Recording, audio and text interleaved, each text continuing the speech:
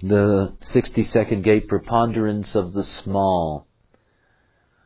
In the language of the I Ching, the small always refers to detail. You have the taming power of the small, the 9. And here the preponderance of the small, the 62, and they're both part of the same logical circuitry. The 62 is a throat gate, and as a throat gate, it has a voice. It says, I think or I don't think. It is a voice that is reasonable or unreasonable. It is the mental expression and verbal expression of logic. It is a metamorphic gate.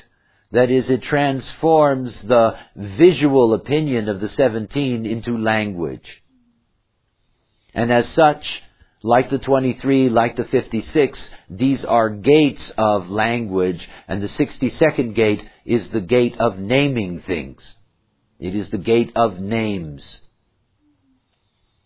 All names come from the 62nd gate. It says above the line, caution, patience, and detail produce excellence out of limitation. Caution. It is not a motor. There is nothing to do with logical expression. Patience. Logic must be established patiently. It's not emotional. Step by step. And detail. Each aspect of the process